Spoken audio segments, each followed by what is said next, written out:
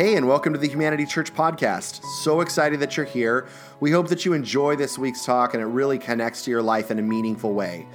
If you're live in the Pomona area, we would love to have you at one of our gatherings at 10 a.m. or at one of our humanity groups that meet all throughout the week, all over the city. If you want more information about our community, you can go to www.humanitychurch.com or download our app on your phone on Apple or Android. If you like what you're hearing here and want to continue to support the ongoing work at Humanity, you can text the word Humanity Church, one word, to 77977 and give back financially in just about 10 seconds. Hey, and here's this week's talk that was given live at our Sunday gathering at Humanity Church. Hello. How's it going? My name is Scott. I am a professional human. I am one of the communicators here. I also sometimes lead worship. No, I'm not lost. I'm supposed to be here. Man, here we are, Super Bowl Sunday. You really are the elect, you know? Go St. Louis, right? They're in it, I think. Oh, wait, sorry. I know, it was an overt joke. I know that it's not St. Louis. So we're talking about fruit of the Spirit. And last week, Nathan kind of set the ground that you've got to do the right thing to get the right result. You know, essentially, you got to. If you're wondering, if I had an old pastor that would say, if you have a fruit problem, you have a root problem, and I like that cheesy stuff. But I'm talking about love, which is a thing that we all know. Tomorrow is Valentine's Day. In case you didn't know, don't panic. It's already too late if you didn't know that. But what is love? Baby, don't hurt me. Like, is it all we need? Like, that's what the Beatles would say. Is it a weapon? Is it a force, a feeling? Is it a substance? Is it a noun? Is it a verb? It's kind of an interesting thing. So I say I love things, and I love a lot of things, but I would not die for ice cream, but I would die for my child, and yet I love them both. I might die for ice cream. It depends on how good it is, but like if you want help finding an intuitive definition, I thought this would be fun. Just you can call out the answer. What do you think is more of a concrete word? Dog or love? Dog? Okay, this half, wake up. Dog, right? That kind of seems like it. Okay, so if you all took the picture of dog that you thought of, how likely do you think it's going to be the same as someone else's picture? Is it big? Is it small? Is it a husky, a wolf? Is it a chihuahua? Is it black? Is it white? Is it brown? Is it old? Is it young? Is it energetic? Like, do you see how many different dogs there could be? Or dog could also be like, what a dog, when you're just talking about someone who's dogging it, or an ugly person. I've been called that before, so I feel like I'm one of you. But I would argue maybe if I just said love, you probably all have a pretty close idea. Don't you think? So it seems like we don't know what it is, but we kind of know what it is. And I think if you think about love long enough, you'll inevitably end up thinking about dark matter in the universe. I mean, we've all been there, right? No? Just me? I'm the only one? Okay, this will blow your mind. Because if you took everything you could see with a telescope everywhere in all the universe, right? All this stuff, like the planets, the nebulae, the asteroids, the suns and stars, what do you think that is as a percentage of what we know has to be in the universe? It's 5%. That doesn't make any sense to me, right? Doesn't that blow your mind? It should blow your mind. You guys, your mind has been blown. I'm declaring it. So, do you know 68% of what we know, just because they're measuring stars in directions and they're getting further away. So we know there's something moving it, and for stuff to move, there has to be energy behind it. So 68% of what we think is out there, we just call must be dark energy. So what? We don't know what it is. That's literally the most intelligent physicist in the world is like, I don't know. Then you know what the rest of it is? Dark matter. What's that? I don't know. How do you know it's there? Because you can see that it's affecting everything you can see. That's what love is like. You may not be able to say what it is, but you know its effect. You can see its effect. And that is why Scripture has all these wonderful things to say about love in the same way. We're surrounded by it. Love is like that. We don't always know what it is. We can't always articulate it, but we know exactly what it does. So in the Gospel of Mark in chapter 12, Jesus is literally just being asked, what's the greatest commandment?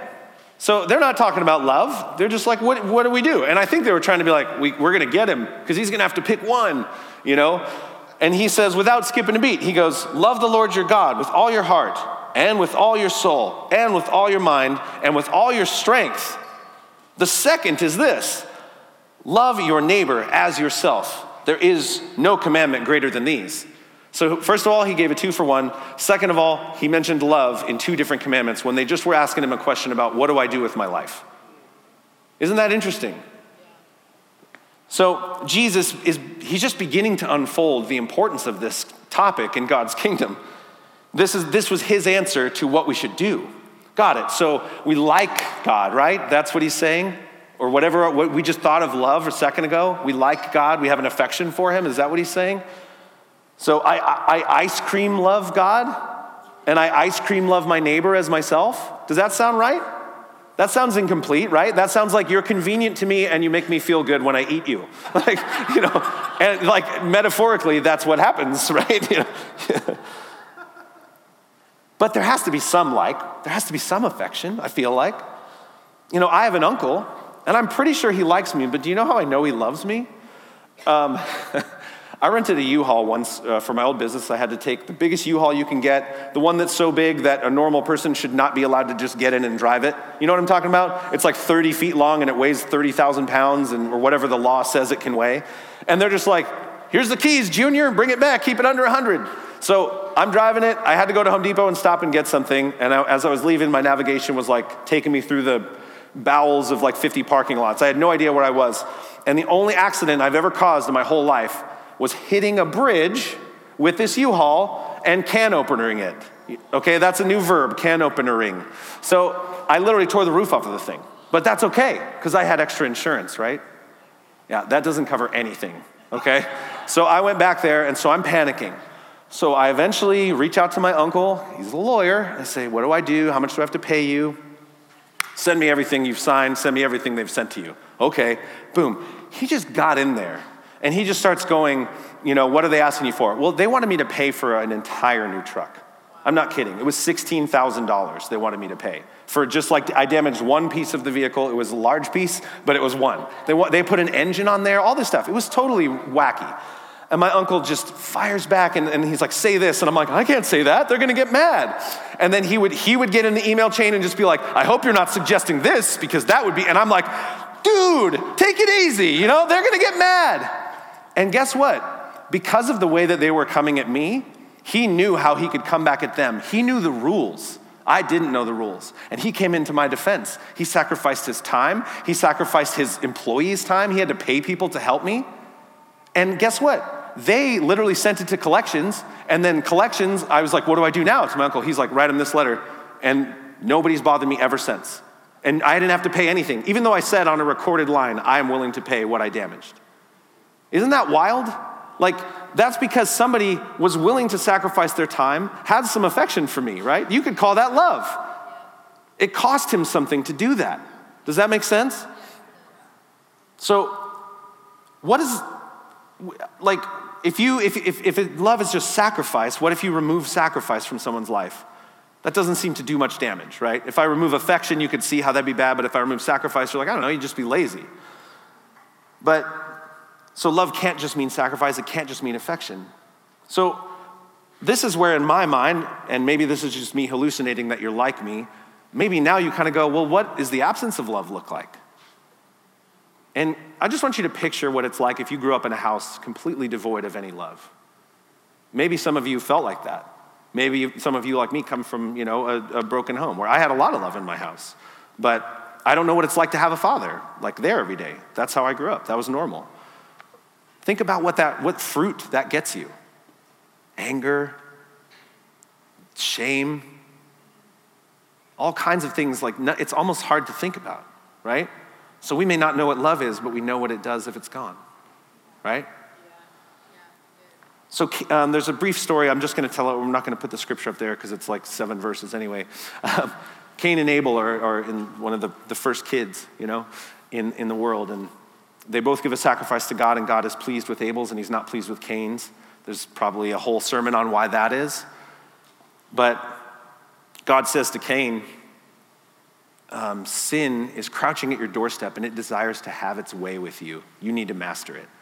And so Cain, being the wonderful brother that he is jealous of his brother Abel, by the way, because his sacrifice was accepted. So he's like, hey, Abel, come on over here. It's like, oh, here they go. He's going to make amends. Nope, literally murders the dude. The scripture later in the New Testament says something along the lines of Cain was far from God. He was far from the love of God. And that is exactly what you get when you have no love.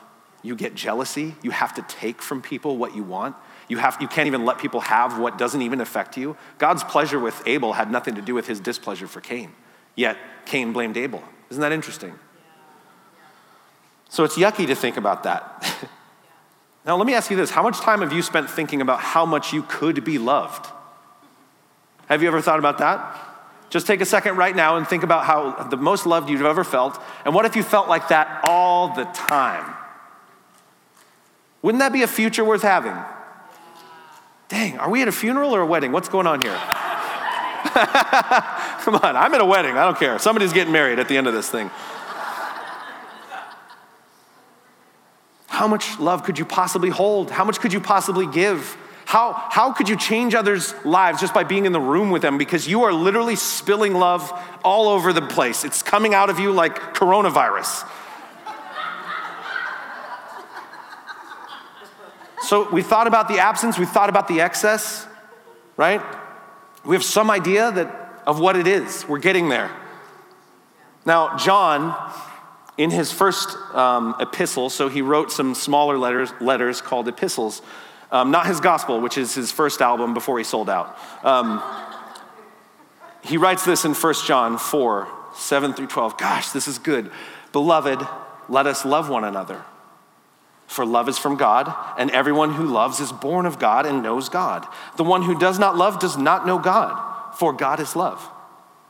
By this, the love of God was manifested in us, that God sent his only begotten Son into the world so that we might live through him. So, in a way, it's kind of like, what is John saying? That's a pretty radical claim. If you don't love, you don't know God, and if you know God, you do love. So I would argue that this has less to do with his being like, Christians are the only ones who can love, bro. I think what he's saying is this is how essential love is to the kingdom of our God. It is impossible to separate. You can't have it without God. That's how important he's saying it is. So let's continue on. In this is love, not that we loved God, but that he loved us and sent his Son to be the propitiation for our sins. Propitiation is a fancy word. It basically means you're atoning. Like as Tim said, you're coming to the altar. So God did that for us. That's what the scripture says right here. So it's a sacrifice, right?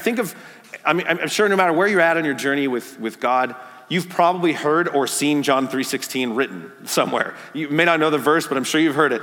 But listen to the definition that's in there. For God so loved the world that he gave his only begotten Son, that whosoever believes in him shall have eternal life. It's God so loved that he gave. Do you see that? That's the second time it's kind of linked to sacrifice. So love has to involve sacrifice, right? It must. And it's not just sacrifice out of the blue, is it? It's on behalf of someone. Like, imagine if, Brandon Farr is a great man here. He's a friend of mine. Like, what if I just said, like, hey, Brandon, I sacrificed this morning I took a cold shower for you. Does that make any sense? That has nothing to do with him. You know what I mean? But I did take a cold shower, and Brandon and I love cold showers, take cold showers. But what if I said, Brandon, I sold my 1957 Chevy to help you pay your mortgage? Wow. Yeah. I didn't do that. That'd be rad. I'm not gonna do that. Wouldn't you know? Would he ever doubt my love for him again? Now, what if I said, I bought you my favorite thing? That's me sacrificing for him, but he doesn't care. Do you see? So it can't just be a random sacrifice. I can't just do it on my own. It's on behalf of someone. Love calls us to this imitation of God in this very specific way. In verse 11, he says, Beloved, if God so loved us, we also ought to love one another. No one has seen God at any time. If we love one another, God abides in us and his love is perfected in us. So he's calling us to imitate him in that specific way that we follow the example of Christ. And I don't know about you, that's a pretty high bar. But it's not that we attain what he attained. It's for us to know that no matter how much we might conceive of sacrificing for someone else, he has gone before us. He has already done and given more than we could ever conceive of. So it's an invitation. It's not to like say, hey, you fell short again. It's to say, hey, no matter what you're thinking about risking, no matter how far you're thinking about going, I have gone and I have given. So you're in good company and I will be there. So listen to what Jesus tells his disciples. This is like the very end of his life. He's about to be crucified like in a day, And he's in the garden with his closest followers. And he says in the Gospel of John, the original album, chapter 15, verses 12 through 17, this is my commandment, that you love one another just as I have loved you. Greater love has no one than this, that one lay down his life for his friends. You are my friends if you do what I command. No longer do I call you slaves, for the slave does not know what his master is doing. But I have called you friends. For all things that I have heard from my Father, I have made known to you. You did not choose me, but I chose you and appointed you that you would go and bear fruit. And that your fruit would remain. So that whatever you ask of the Father in my name, he may give to you. This I command to you, that you love one another. In other words, everything in heaven, all the resources of God will flood toward you like a heat-seeking missile if you follow his example to lay down your life for others. Isn't that wild? Maybe some of you are wondering where the provision is, where you're feeling stuck. Maybe some of you feel like you have been laying down your lives. Well, I got news for you.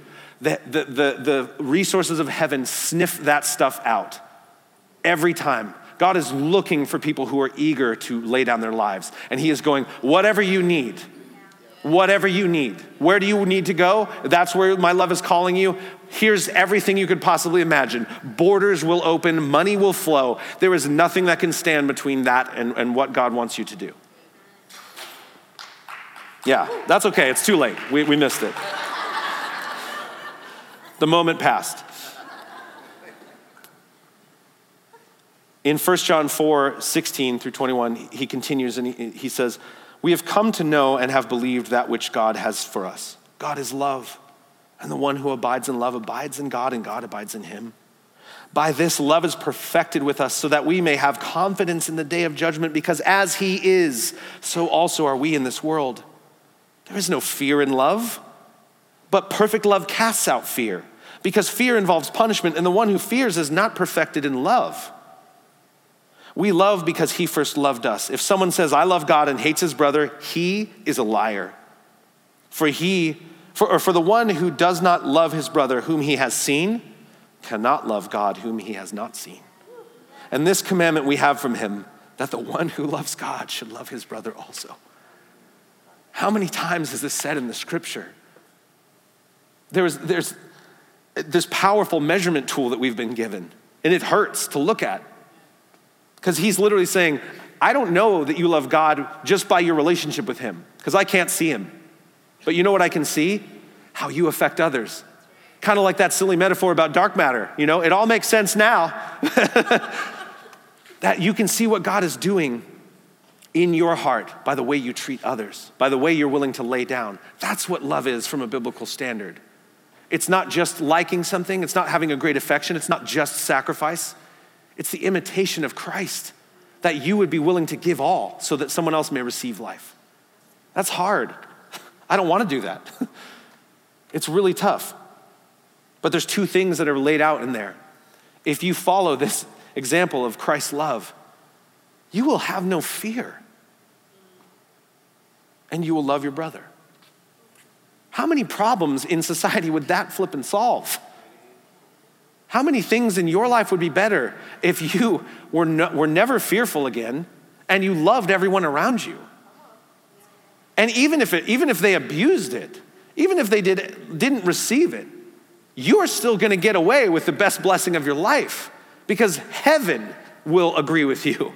God will agree with you. It may not work out like sunshine, rainbows, and unicorns, but you know what? God himself is saying, I have stamped this receipt. You are paid for because you are following the example of Christ. That is what love is like. Love is wanting what is good for someone so bad that you will do anything to get it for them. That is what biblical love is like. And that action, that sacrifice, puts an unbreakable trust that pushes fear away.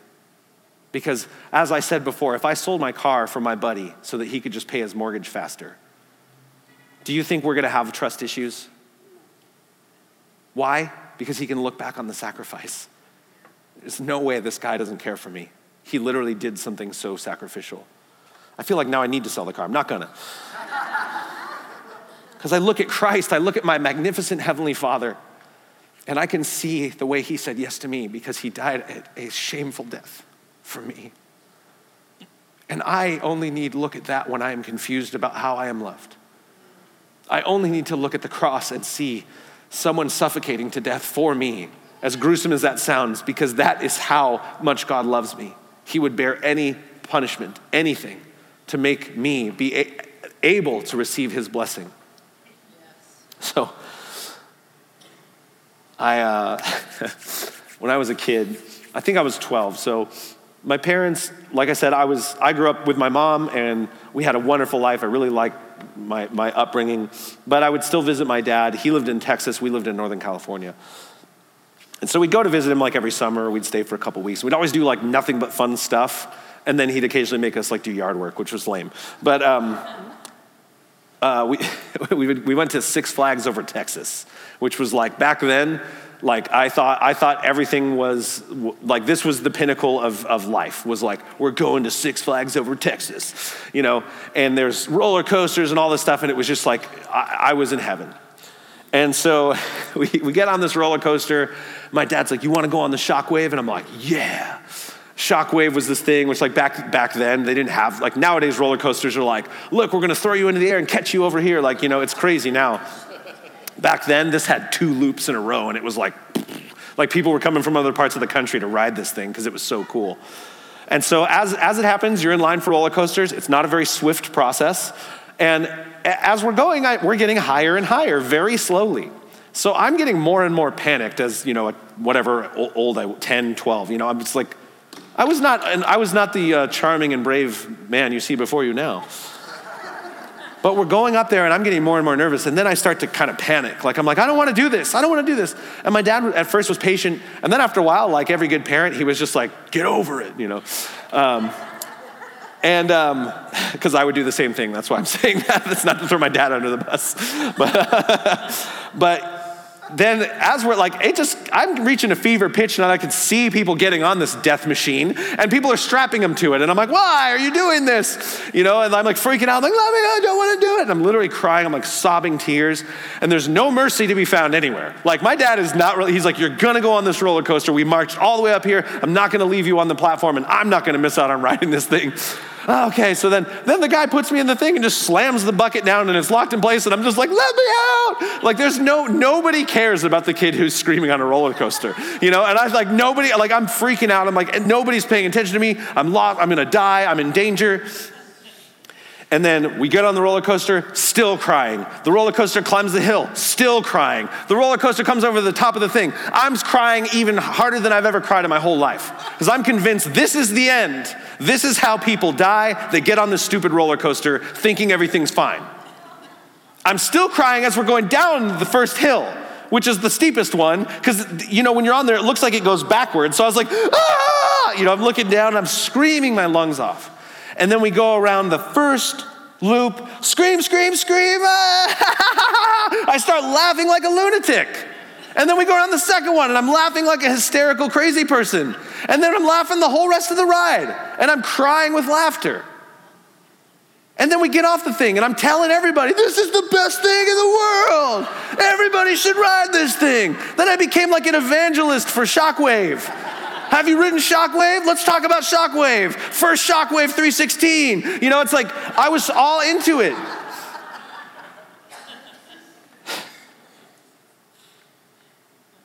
So why couldn't I have fun and not face the danger of the roller coaster? Why couldn't I have had the fun of the roller coaster and not ridden it? Is that possible? Do you think as a kid I could have just had it described to me? Do you think that I would have felt as elated if someone just said, that was really good? Do you think everybody coming off it with tears on their face because they had so much fun was, to me, a really exciting message to hear? No. But then I went through it and I rode the roller coaster and it changed me. And I still love roller coasters because of that one day. I love roller coasters to death. I love them so much, I wish I was on one now. But we treat life and our love capacity like there's a third option, like there's not riding the roller coaster and having the fun. And that is not an option. There are only two options. There is love and there is not love. There is do or do not. There is no try. And I wish it weren't. We all do. We all want the comfort and the blessing. We all want the peace without the storm. We all want this.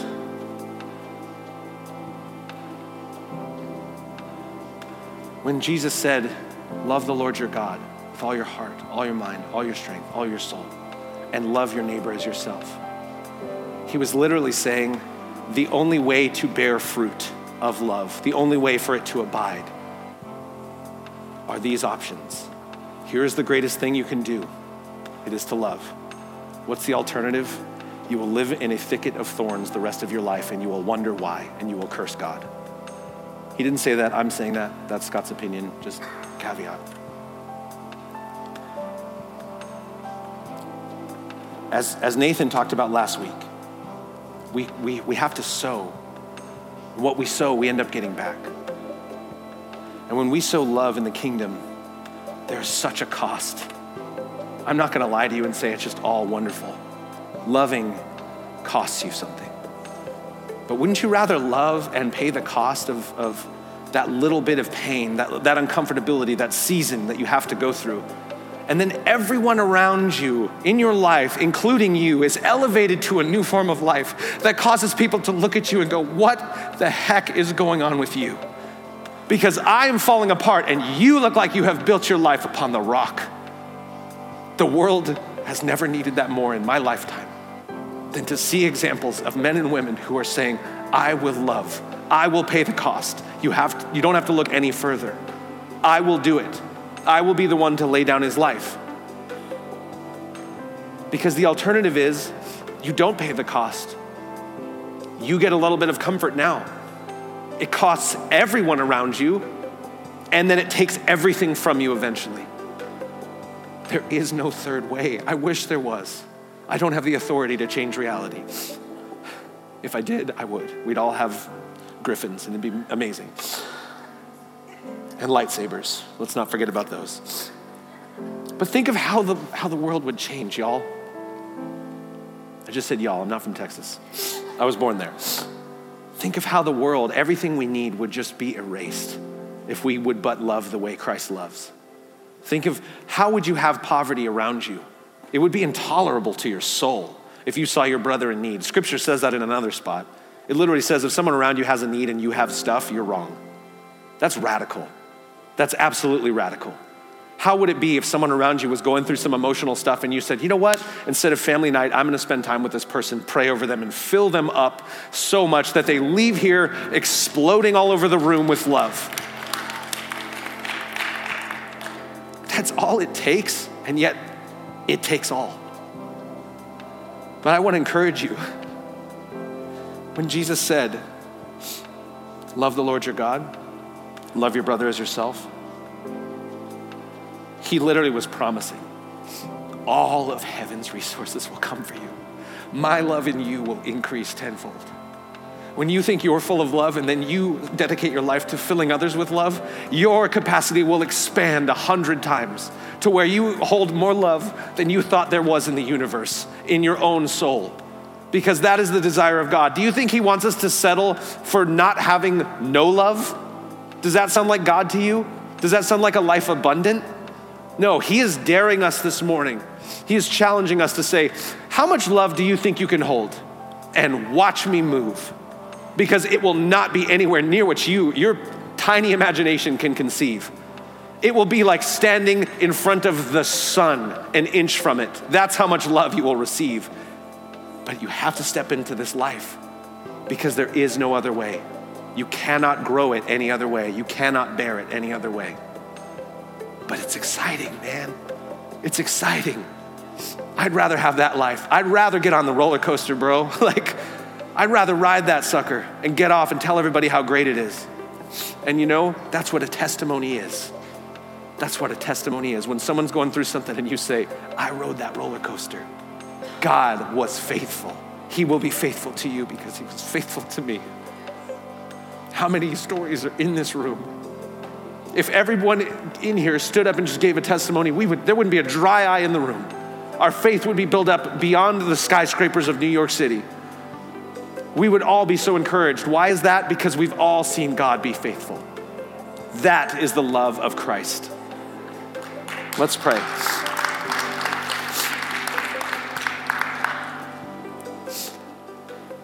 If you don't mind, just put your hand on your heart for a second.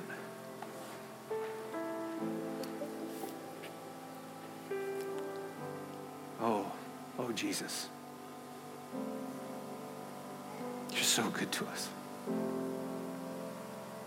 You're so good to us.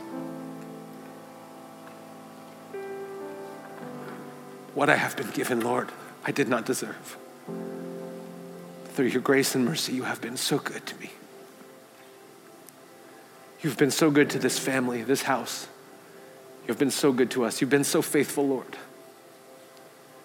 And I thank you for your character, that you are not willing to let us risk without being the first one to volunteer resources to help. And I pray for every heart, everyone in the sound of my voice, at home especially, those of you who are watching from home. Hear me now. God sees all your sacrifice. He sees every tear you have spilled, every frustrated thought. And when you have kept going, he keeps that as a record that he will count to you as righteousness because you believe that God will meet you, and he will. Father, speed the day of your coming to meet the needs in this room, Lord. Let your mercy flow over this congregation. Let it change our countenance, Lord. Let it change the way we look, that when we go into the world, it is a complete mystery is why we are so unpenetrably loved, that we are so willing to be filled and to give, that the river flows and flows and flows without cease from us, Lord. That you, oh God, have called us into the fire because you are the one who refines. And God, we will be on the other side, so glad, telling everybody of your faithfulness. As we said this morning, his love endures forever. God, I pray right now for those who are disheartened, who are in a zone, in a valley right now, in a place, in a season that is hard, that they don't see it. Lord, would you just encourage them? Would you send members of this church, of their family, of their people, of your people, God, to send encouragement, that we would be the feet and the messengers of Jesus and his love. We would be there not only to meet the physical need, but to meet the emotional and spiritual as well. Lord, I pray, above all, we would be a people marked by the love of Jesus, that no one would ever accuse us of being anything else. In your matchless, holy, magnificent, wonderful, joyful name, Jesus, we ask these things. Amen. Hey, thanks for joining us on the Humanity Church podcast. We hope that this was a meaningful experience, and we look forward to connecting again next week for another conversation around what it looks like to live by faith, to be known by love, and to be a voice of hope. Again, for more information about Humanity Church, you can visit us online at humanitychurch.com. And if you want to support the ongoing work here at Humanity Church, including this podcast, you can give online in about 10 seconds by texting the word Humanity Church, one word, to 77977. Thanks, and have an amazing week.